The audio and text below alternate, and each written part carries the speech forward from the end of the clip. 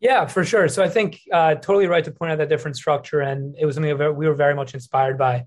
When High Schoolers for Carbon Dividends was started in my junior year of high school, I had sort of heard about the Economist statement for on carbon dividends, and that was what sparked my interest and really drove me to create this organization. And so, very much building up on the work of these groups, I think High Schoolers for Carbon Dividends has done work in many different ways to advance the message.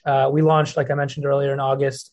We're able to land, a front page op-ed in Real Clear Energy, written by two co-founders of High Schoolers for Carbon Dividends, actually a national economics champion and a national science fair competition champion. So really high-profile student leaders who had come around to the carbon dividend solution. And I think that was really just the start. We have a lot of work up ahead of us.